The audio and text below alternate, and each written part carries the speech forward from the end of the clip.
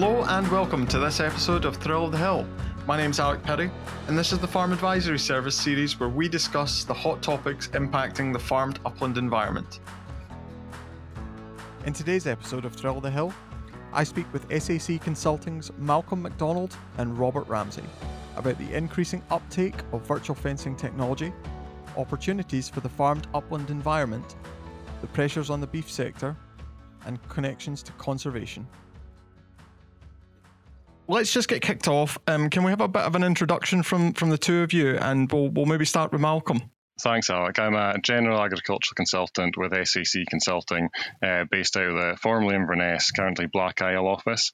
I deal with farmers, day-to-day technical advice, livestock and crops, as well as forums and IAXs and that type of thing. And lastly, I've become quite involved in virtual fencing. I'm Robert Ramsey. I work as a agricultural consultant out of Auchencruive. I've worked with SEC Consulting for the last 12 years, and I do a mix of general work but also quite a bit of specialist beef work as well, and certainly that's why I'm here today. The virtual fencing story is fairly evolving and it's really quite exciting. Both of you have been on the podcast before, but Malcolm, this is actually your second time on discussing virtual fencing. So I was just hoping you could get us kicked off. Could you give us a bit of an overview of how things have progressed since the last time you were on? The first time I was on was actually just before we had any colours in use in Scotland. So it has there's been come on in leaps and bounds since then. As in, there's a lot of the no fence virtual fencing colours in use in Scotland. And the first handful were through that risk group I was facilitating at the time. Shortly after that podcast went out, they received collars on the ground and started using them. Yeah, so the biggest change is that a lot of them are in use now across Scotland, both early adopters and now just they're available to buy. There's no supply issues. So you're seeing them being, bought and used by a lot of people in Scotland now. I think when I first heard you were doing this work, Malcolm, I was really pleased to see we were involved in it, but also probably was the kind of cynical farmer guy that was thinking, but it won't come to anything, will it? But it's amazing how the speed of adoption of it and the power that these systems have. I mean, it really is getting hold, and most areas of Scotland now have at least one person that'll be working with virtual fencing in some shape or form. Yeah, it went from quite an unusual thing. When we started the risk group, there wasn't actually any available, and the question was, that would be in late 2020, I think it was. The question was, can we get these things in Scotland? Is there any prototypes available? And that's in the space of 2 years. It's gone from, yes, there is, and they're commercially available and, not overly expensive in some contexts, and easy to get, to just a real commercial product which is on the ground and working well for the most part too. It's quite likely in the course of this podcast, what we're really going to focus on here is beef. I don't want any sheep farmer to feel like they're missing out. But is it still the case, Malcolm, that in terms of feasibility, beef and cattle really are the kind of target for virtual fencing technology? Yeah, I would say so. It comes down to the money, really. The cow collars are about £240 a collar plus a kind of subscription, and the sheep ones are cheaper. Last time I looked, I think they're about £140 or £150, which is, yes, a good bit cheaper than your cow, but one cow is equal to 6 sheep. They're still comparatively, because you need so many for a sheep flock, they are still very expensive, I think, per sheep. And for the output from the sheep, they're still expensive. So yes, I think beef is where we'll see them for the foreseeable future, unless they get much cheaper. I was talking to a farmer about that. So he's got 200 collars, and it's going really well. But what his point was, for a hill cow, if you lose a hill cow, if it disappeared, you'd be worried you had lost the cow. If you lost a hill ewe, you'd be really worried you'd lost the collar. So it's kind of, they're just too expensive to be commercially viable. But there will be, there absolutely is a place for collars for sheep and goats, and whether it's crofters and common grazing or just enthusiasts, there's definitely a place for them. But I don't think it's going to be a mainstream sheep management tool anytime soon. So just on that, Robert, what is it about virtual fencing technology that is particularly exciting for the beef sector, in your opinion? Yeah, so I think virtual fencing is actually, in the last wee while, I've got my head round that I think it's the biggest step forward in farming since the advent of a quad bike. You know, I think it really has opened up huge opportunities for farmers. Now, where are those opportunities? In many cases, it's the hills. So it's putting cattle back into hill areas. And the challenge with most hills is that 90% of the hill suits cows and 10% really, really doesn't. So it's cliffs, or it's a wet hole, or it's maybe a very sensitive habitat as well. And cattle, unmanaged cattle on there, are a risk to themselves and a risk to the hill. When we can manage them and when we can rotationally graze them in a hill environment, you know, the whole thing comes to life. And the economics of suckler cows on low ground farms are under pressure at the moment, but the economics of managed hill grazing of suckler cows, you can develop a system where there's next to no costs. You're harvesting or you're making use of a natural capital asset and providing a real service at the same time. And the other area I think that it becomes really exciting is the ability to move as well. So you can, for new entrants, for young people, we can actually use these cattle with collars to go to unfenced hills, unfenced parts of, you know, forestry parcels or whatever. We can really bring these places to life and provide a really valuable grazing service. So I think the opportunities for these, we're only just scratching the surface at the moment, but the opportunities are nearly endless. Yeah, I'd agree with all that. I was speaking to a colleague just the other day, and he said he thinks it may be revolutionary for hill farming. I do agree to some extent. Also on the kind of, I've had quite a few calls from people who are not traditional cow keepers, or people who maybe did have sheep and they're just moving, or they're just straight new entrants, or have got large bits of hill they haven't been able to use before. Using the collars to manage their cattle is giving them a sense of security with their stock, which they wouldn't have before. They were quite nervous of just letting cows out onto a large hill with poor fencing or no fencing, but it's allowing them access to the cattle industry, I suppose, or the beef industry, which they wouldn't have done without that technology.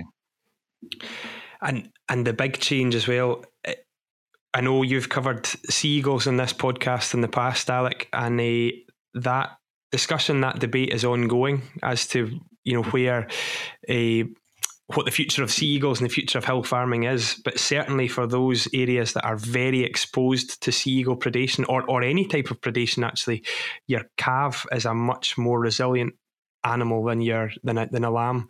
So in those real sea eagle areas, we've got a real opportunity to still have a ruminant, still manage forage, still produce high value protein from a very low value forage, but do that without having or without being so exposed to predation. And I think that's if we go up the West Coast, I think we'll see a huge increase in or I hope we'll see a huge increase in cattle in hill areas, because I know we're going to see a pretty significant decrease in sheep in these areas because of predation.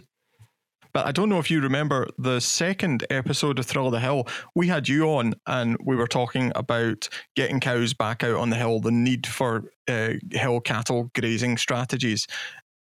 How's the industry moving in terms of, is that a growing trend? Are we still seeing declines in cattle in the uplands? Yes, I think, you know, your second episode of Thrill of the Hill, Alec, I think was the best one. I think it was the one that everyone should go and listen to, with the exception of this one, of course. But yeah, so what's happening in the uplands is definitely a change. So we're seeing all of farming's changing. The actual cattle numbers, we are now involved in analysing Scott Move's data and looking at, you know, what is actually happening, and certainly cow numbers are in decline. A lot of that is driven by previously high levels of cattle from previous subsidy schemes and things. We still are seeing people finding out where the right number of cattle for their herd is. And I think what we're finding in hill areas, so hills and uplands, is too many cattle is a bad thing, but no cattle at all is also a real challenge when it comes to managing grazing, you know, we're not, the hills aren't all about habitats, but you've got a big role to play in managing a habitat. And there's nothing really better than a cattle grazing system on a hill to break that almost monoculture up and bring in some new species and things. So definitely there's a need for cattle in these areas, and I think we are seeing in some areas certainly a drift of cattle back up the hill, particularly as we look at costs and the cost inflation has been astronomical in the last 6 months or so, and this winter looks as if it's going to be particularly expensive. Those that are in the hills and uplands that have an opportunity to reduce costs by making use of hill grazing, there's a definite move towards that job, and also a move towards collaboration. So if you've got a hill and don't actually own the cattle or want to own the cattle, there is an opportunity to allow someone else to make use of that resource for mutual benefit. So Malcolm, if a client came to you and said to you, I am interested in taking a look at virtual fencing technology, what is the starting point? What should people be doing? And just as a kind of follow-up, Robert, what are some of the scenarios in which virtual fencing technology would be helpful? I know we talked a little bit about crofting just a little minute ago, but what are some of the scenarios where you think it could be particularly useful? Okay. Well, the starting point is, frankly, right now, the starting point is to get a quote from No Fence, because they're the only virtual fencing collar available in the UK currently. So like I said, the price is about £239 per cow collar, plus a subscription fee, which varies. It's between £30 and £40 or £45 a year.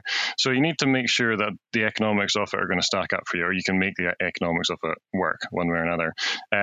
I suppose second to that on making the economics work is see if there's any grant funding you can access to help pay for these collars. In the crofting counties, crofting areas of Scotland, if you're an eligible crofter, you can get a CAGS grant, and there have been a number of CAGS grants. CAGS is a crofting agricultural grant, that's all it stands for. And they're a perfectly eligible piece of equipment technology to be funded, and that can be between 40 and 80% funding, depending on your circumstance. So again, that makes your £239, a lot easier to stomach, I would say. And in other areas, there's different. There's the Nature Restoration Fund, as maybe one to look at too. I don't know a great deal about the scheme, but if you can demonstrate specific conservation and biodiversity outcomes, you may manage to get the collars fully funded. So I think the economics, like everything in farming, the economics are key. And initially looking at the cost, see if it works for you, and then see if there's some grant funding which can make it work for you would be the next step, I would say. And again, I think the uplands and the hills is where these things are most cost effective, to be honest. The price might be for you comparing fencing a large blockier hill with traditional fencing, get a quote for that and get a quote for the collars and see how they stack up, see how they compare. So that's probably a starting point, is just get back to basics and see how the economics work. Yeah, so as I said, it's a really, it's a hugely powerful tool, and we use the phrase a game changer quite often, but in this case, I think it really is for many. On Malcolm's point, the one thing I would add in is, people at the start, let's think about how you can use it rather than the reasons why you can't use it, because plenty of people will look at something new and say, nah, that'll not work for me. But in this case, there's an application for it on most farms. So what we are seeing, certainly we mentioned crofters, and there's a huge role for crofting and crofters and cattle in the crofting areas.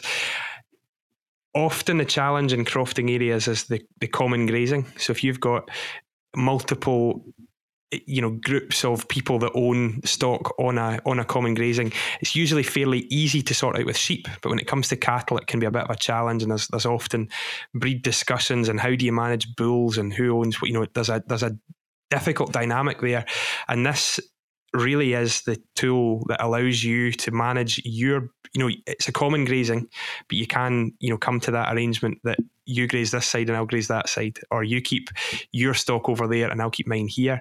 And crucially, you keep your bull over there and I'll keep mine over here. So there's a role in there.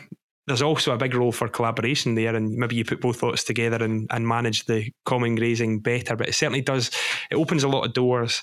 And also in the crofting areas, opens doors to, those derelict areas or those areas that aren't being pushed as hard as others. In many crofting areas that I've seen anyway, there are really progressive people who are pushing hard, and then there are lifestyle people, and there are retired people who are doing a good bit less.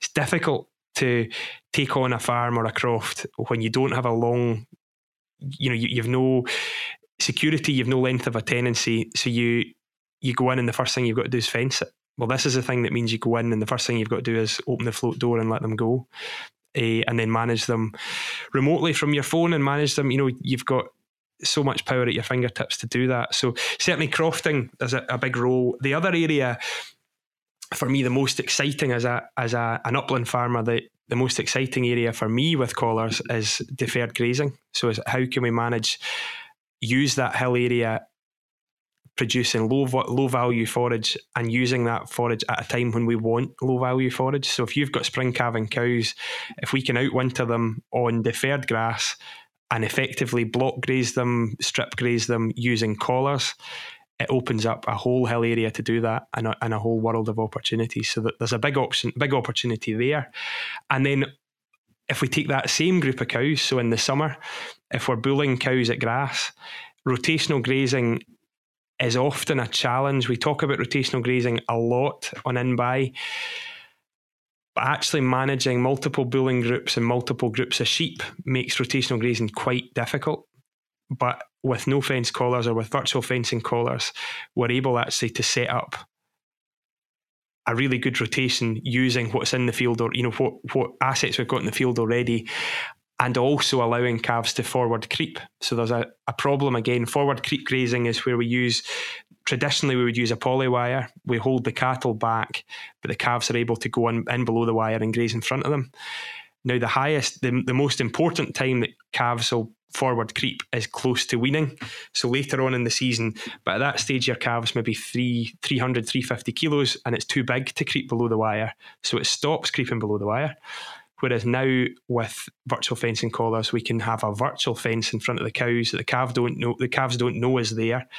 The calves don't stray particularly far from the cow because there's still that bond, but we can get the best quality grass into the calf rather than into the cow. So yeah, and I'm sure I've missed. There are so many opportunities. Forage crops is another one. There are people trialing and experimenting strip grazing forage crops with virtual fencing collars, and I'm sure as technology develops and as systems grow and our understanding grows, I think there's a world of opportunities in forage crop grazing as well. Yeah, I just echo what you kind of said there, Robert. On the crofting front as well, with the new entrant and the lifestyle type of thing, it allows you to kind of take pick up your fencing and take it with you in a very literal sense. You don't need to, and also to scale your investment in fencing or fencing in a sense as your enterprise grows. You just buy more cows, buy more collars to go with more cows, rather than having to spend $5,000 in a winter on fencing, for example. Yeah, and I'm just thinking as well, the forestry story. So forestry and farming are it's often a contentious subject when you bring up forestry. But when you look at what's planted, there's a need for forestry in Scotland. There's a need for both industries. And the forestry story, when you look at, if you buy 1,000-acre hill and plant, how much do you actually plant? There's an awful lot of green space within that forestry block, which through time actually, if we have more summers like we've had, becomes a big fire risk as well. And actually grazing is a management tool to control fire, to control, or to make use of that forestry area as well. So there is, in my mind, an opportunity. If I was a new entrant coming into farming and interested in cattle, I would probably be looking to get quite close to some of the forestry companies to take advantage of short-term lets on the way in, but also manage those large-scale forestry blocks as well, and use it to graze fire breaks and graze open ground as well. Yeah, one of the people who started the No Fence company, with the prototypes he had on goats, he actually uses the goats as a service to graze off, small trees and shrubs and stuff underneath power lines in Norway. So in that sense, he's getting paid just to use the livestock as a tool. So I don't see why you couldn't have, whether it's cows or goats or anything, doing a similar thing to fire breaks is the crucial one, I suppose, a very important one, to just instead of thinking of the livestock as your output producing their calf, they're a tool which can be hired out to do a job. Instead of, putting flail mowers or whatever you do with it instead into some of these areas is pretty tricky, whereas cows or goats will go almost wherever you need them to go. And I've thought about a whole other sector that benefits from this, and it's one of the main ones, is if we look at the regen ag stuff and look at the soil health stuff, our arable areas are chronically lacking in organic matter and fertility. The organic matter, the soil carbon story is absolutely huge, and getting stock back onto arable farms is not optional, it's compulsory. And I genuinely think in the next 5 or 10 years we're going to see a big increase in, I don't know whether it's going to be cattle from the west going east for a period of time, or whether it's cattle going to the east, to be, part of more diverse businesses through there. But if we look at those true arable areas, most of them are many hundreds of acres together and not a single fence, not a single gate, no infrastructure whatsoever. And this is where you can make big inroads into improving soil fertility by, having a pretty straightforward, low-cost grazing system by using collars. And Robert, you mentioned carbon there, so I just want to touch on this subject. You and I have discussed in the past the cows and the carbon story. It strikes me, Robert, that going forward towards 2030, we know that we've got these targets to meet to cut emissions. And I think the beef sector can find itself unfairly targeted in some respects with regard to the carbon story. But where we have a particular strength with beef cattle, so far as I see it anyway, is the conservation story. And you kind of alluded to it earlier, but there is huge potential to get cattle back out on hills. The dung that is left on hills will spur on your insect activity. You'll have your soil conditioner. You're eating down rank vegetation that isn't particularly useful. It just strikes me that there's a conservation story there that maybe the beef sector should make more of a noise about. Absolutely. The carbon story is hugely complex. The carbon story, we've been beaten with a bit of a stick, certainly media-wise, with some pretty blunt, pretty basic science. And actually the big picture, the big story is hugely complex. But the conservation story can't be argued with. That if you put cattle back into hill areas, if you take cattle out of hill areas, the biodiversity goes down. And if you put cattle into it, there will be exceptions to that. There will be areas that would be better off. Your very sensitive habitats or very unique habitats. But your kind of standard heather or grass hill in Scotland benefits from managed cattle grazing, and that's the important bit. Historically, we did that with people when staff were cheap. Now staff are, I was going to say expensive, but staff are really unavailable. The technology story is important. And if we look, what does set stocking on a hill system look like for cattle? It's not ideal. We're saying it's good for biodiversity. On the whole, it definitely is. But without rotation, without grazing and rest, what happens is cattle will select the good areas and they'll overgraze the good areas, they'll undergraze some areas, and they won't graze some areas at all.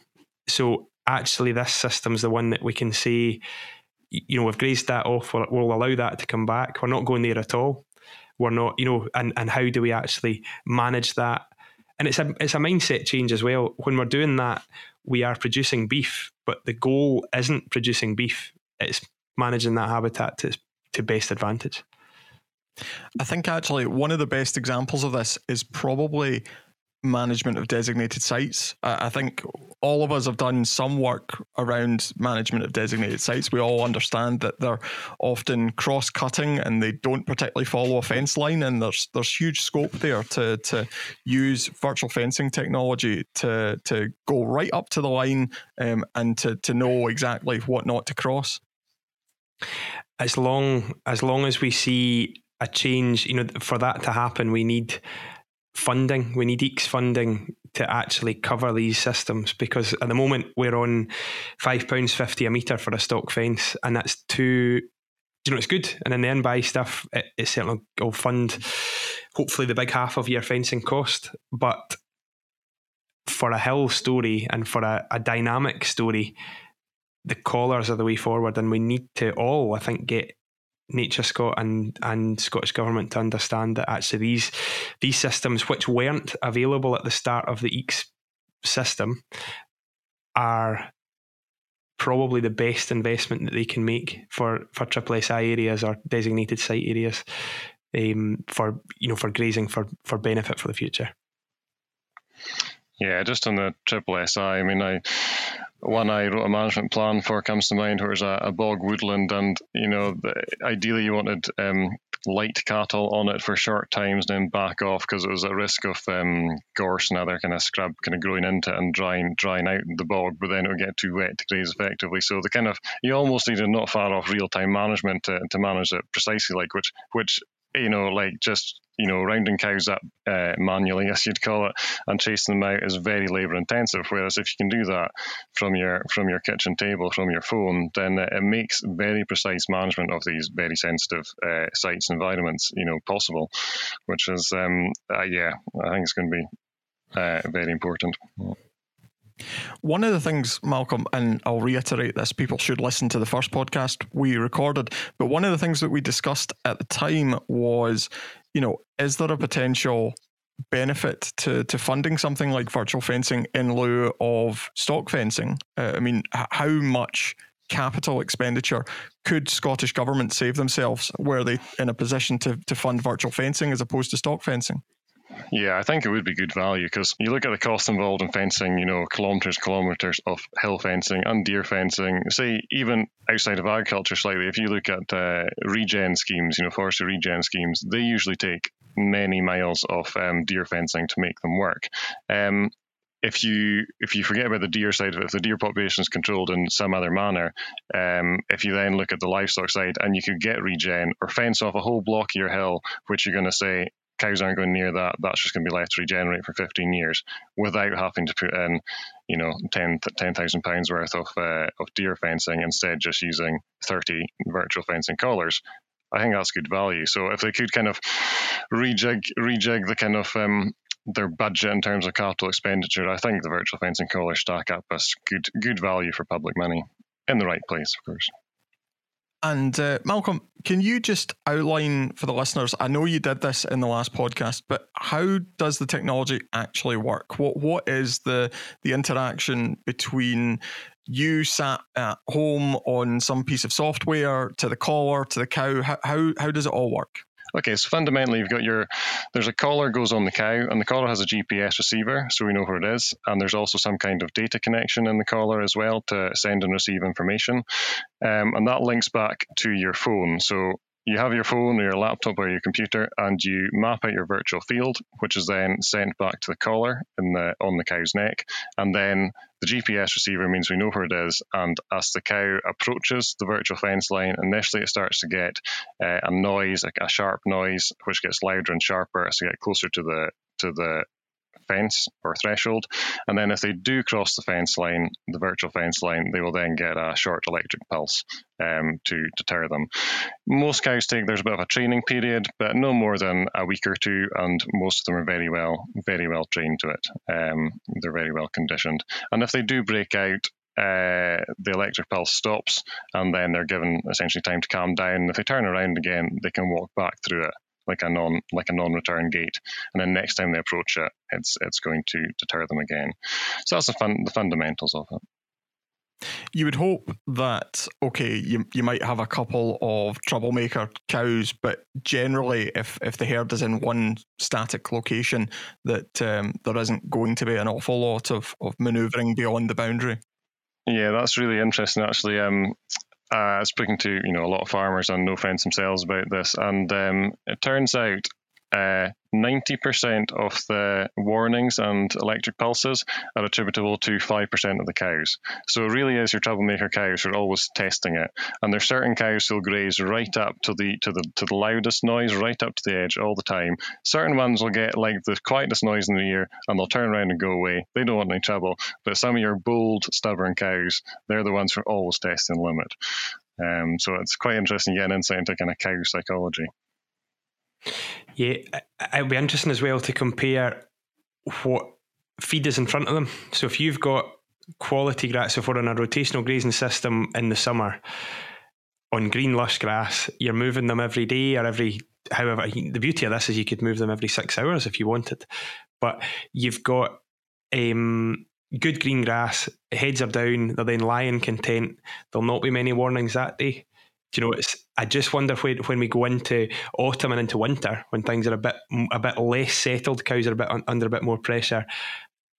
My thought would be that there would be more warnings, but still those cows, or what I've heard anyway, is there might be more warnings, but there's not that electric, the electric pulse that they get is very rare. Later on, once they're trained, it's very rare to actually get a pulse. So it's welfare-wise, there have been concerns that the original, collars that were trialled a long time ago were probably, there was a welfare question on those as to, at that stage there wasn't a warning sound and it was just a pulse. So the poor things didn't know where they were going or what was happening. They just, and I know I would fundamentally disagree that is not okay.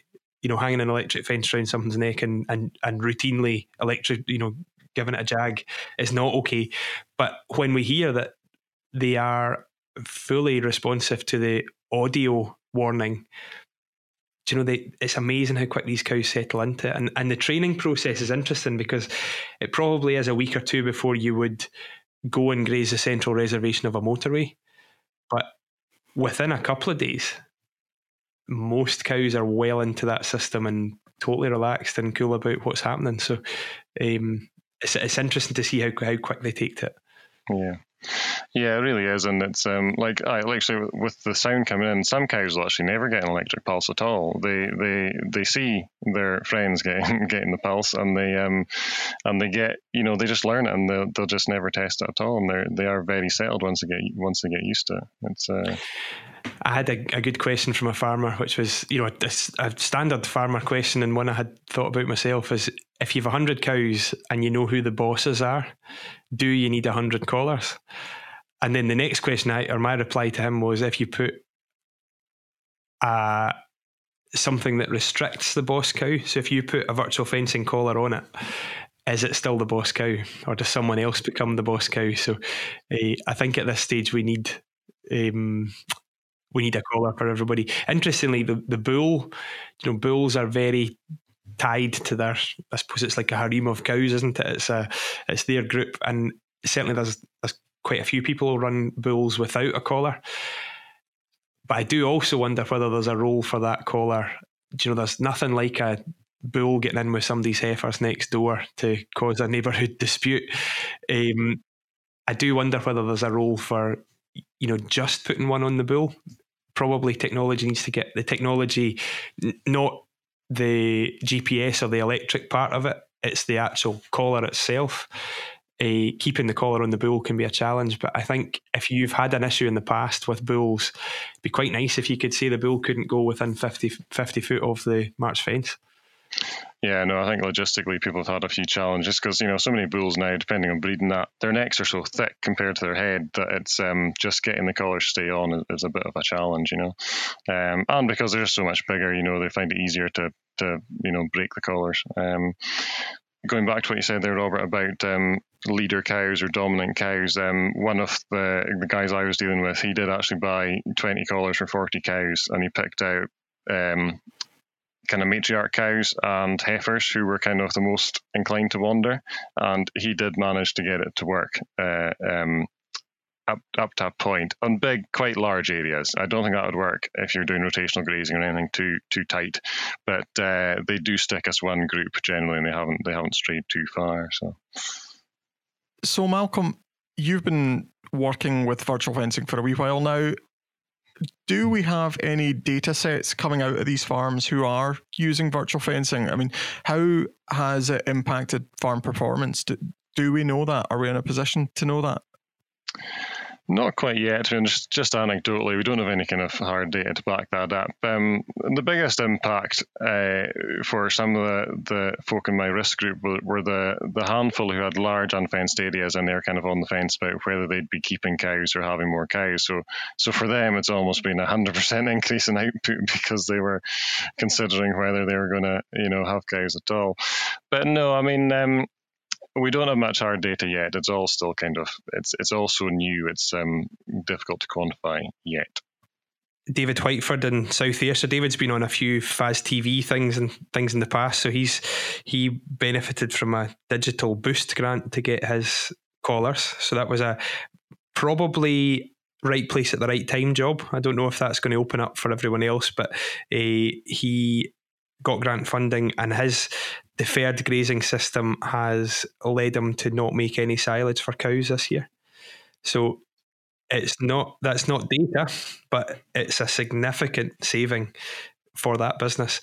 He has plan Bs, he's got bale grazing, he's got forage crops in, he's not totally in the lap of the gods when it comes to deferred grazing. But when we think about the principles of it, he's grazing dry cows, which would used to be in a shed on slats or cubicles. They're now going to go outside and eat basically a equivalent of a silage and straw diet of standing hay. It's going to work. It'll work fine, and it'll work because he's got control over it. And interestingly, with that, he can actually graze the poorest parts of the hill first, where the cows would normally, if you just dump the cows on it, they would eat the good stuff first. But he can graze the poorest stuff, and then when it comes to nearer calving, he can come down onto the better nutrition stuff and actually make full use of that hill area. So again, it's maybe a tangent, it's not data, but there's certainly plenty of evidence that it's working. Now, we're just doing a bit of speculating here, but Scottish Government have suggested that transformational change is required to tackle climate change and biodiversity decline. So I wanted to get some closing thoughts from you. What does transformational change mean to both of you, and how does that look for virtual fencing, for the beef sector, and for Scotland more broadly? So for me, transformational change, so it's both exciting and it's terrifying. So it depends what and who is at the helm when it comes to transformational change, because we could have a transformational change where we just stop farming, we just import everything and forget it, and that would be transformational and a change. But I think, and I'm confident as well that the Scottish Government officials are, they're on the right page. They're aware of the importance of productive agriculture, particularly or including in the hills and uplands. So change isn't the problem. Is change isn't coming. Change is already here. So when we look at where the best performers are, they're not waiting for transformational policy change. They're already transforming their businesses as we speak, and those guys probably are all. Now, virtual fencing is not for everyone. That's an important point here. There's a role for all sorts of systems, and the beauty of Scottish agriculture is it's hugely diverse. There's different landscapes, different systems, and that's what makes our job, I think, the most interesting, is that we deal with loads of different types of people and loads of different systems. But for your upland suckler guy, not everyone should do it. But everyone should look at virtual fencing, because there is a huge opportunity there. And I think if we're looking transformational change, if we want to really change the shape of Scottish farming, we need to have a suckler cow that has a low impact on the environment, has a very positive impact on biodiversity, and has a really low cost structure and makes money. And to me, the only technology I can see at the moment that can make inroads into all three areas is virtual fencing. Yeah, I'd agree with quite a few of those points, of course. Yeah, transformational change. I mean, I think what we might see in relation to cows in the next 20 years, couple of decades, is likely maybe cows moving hopefully back up the hill a little bit. I think economics right now is making a lot of kind of low ground mixed farms look at should they just be growing cereals, or maybe moving towards sheep, low ground kind of intensive sheep operations instead of beef cows on grade 2 ground. So I think we'll start to see cows move back up the hill a little, which to some extent is maybe the natural place for them. And hopefully the virtual fencing, this kind of technology and other technologies, can help facilitate that and make that management easier and slicker, and maybe make up for a slight reduction in labour in the industry as a whole, to facilitate cows in the upland situations where sheep are maybe not stacking up as well as they once did, and hopefully low cost hill cow suckler systems can. I think what's really exciting is technology. So the speed of change with technology has never been quicker. And I'm thinking back to when I was at uni. I remember seeing the first iPhone I had ever seen and thinking this thing was the most amazing thing that could do everything. And it was rubbish. Looking back at it, it was absolute mince. And now, you wonder, the no fence collar, there are other companies now working hard with prototypes and well advanced with virtual fencing systems. So although No Fence are they're a great company and a great, they've done a great job to get us here, other companies are available or are becoming available. And once we get competition in that market, I just think the sky's the limit with what these things could actually achieve. And I wonder down the line whether we could actually have a virtual fencing system that actually does your fertility records, does your lameness. You look at where all the data you can get from a pedometer in a dairy cow. Those pedometers have transformed and changed the dairy industry. Imagine we could get a collar that did that and told the cow where it was supposed to be as well. What a powerful product, and what an exciting future. Yeah, no, Rob, I'd agree with that. And there's a handful of other companies which are now pretty much commercially available in their kind of home countries. There's the eShepherd in Australia, which is now being distributed by Gallagher's, is on, I think in certain parts of Australia you can now buy it commercially or go on a waiting list. That's the kind of thing. No Fence had that too. Once they were ready to launch, they still had to scale up production. So even once technology is fairly tried and tested, there's still a lead-in process, and it looks very, very similar to No Fence functionality. They're not using SIM cards; they're using a base station type of setup, so their cost per collar is a bit lower by the looks of things. But then you've got a capital cost of a couple of £1,000 to put a base station on the farm and deal with it that way. But you won't have such a or have the same subscription fee going forward. They also look to have, I think, slightly more sophisticated technology in that you can automate breaks and stuff, and make almost a gradually moving fence line, so you can do a bit more involved in how you do that. My understanding of the No Fence one, what I've seen in the app, is it's a bit kind of draw one field, let them move, delete the other field, whereas the eShepherd looks more sophisticated in that you can pretty much automate a lot of that stuff, which is quite exciting. Another one of similar functionality is a company called Vents in America. They are commercially available, but only to cow herds of 500 cows or more in North America. So a little bit beyond the average Scottish suckler herd right now.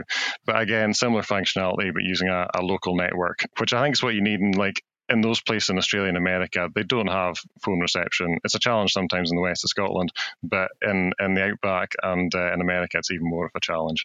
So hopefully in another couple of years or a few years, we'll start to see them being released in Europe and the UK, and then we'll get a bit more competition in the marketplace and start to see prices come down and just give us more choice too. I think one thing we need to be clear on just now is what No Fence or what No Fence actually needs to operate as far as signal goes, and it's not a 4 or 5G 4-bar signal. It only needs a 2G signal. So the 2G coverage, and I don't think we use it for much anymore, but the 2G coverage, is remarkably good across Scotland. So there are some areas that have limited access, but most areas have a really good coverage, and certainly connectivity shouldn't be the thing. So don't think because you've got rubbish mobile phone signal, don't think that you can't look at this system. Make sure and the first thing, no offence, do when you phone them up is check what your 2G signal in your area is like. So, there's that. Don't let the lack of connectivity for your mobile be the one that stops you having a look at this system. Malcolm, Robert, can I just thank you both for coming on Thrill of the Hill today? It's been really good to catch up with both of you. I hope that the listeners will take something away from today. I know I have. And pleasure to speak to you as always. Thanks so much for joining us for this episode of Thrill of the Hill. If you enjoyed listening, please like, subscribe, and follow this podcast. Leave us a review and let us know how we're doing. And if you'd like to get in touch, you can find all our details at the bottom of our show notes below.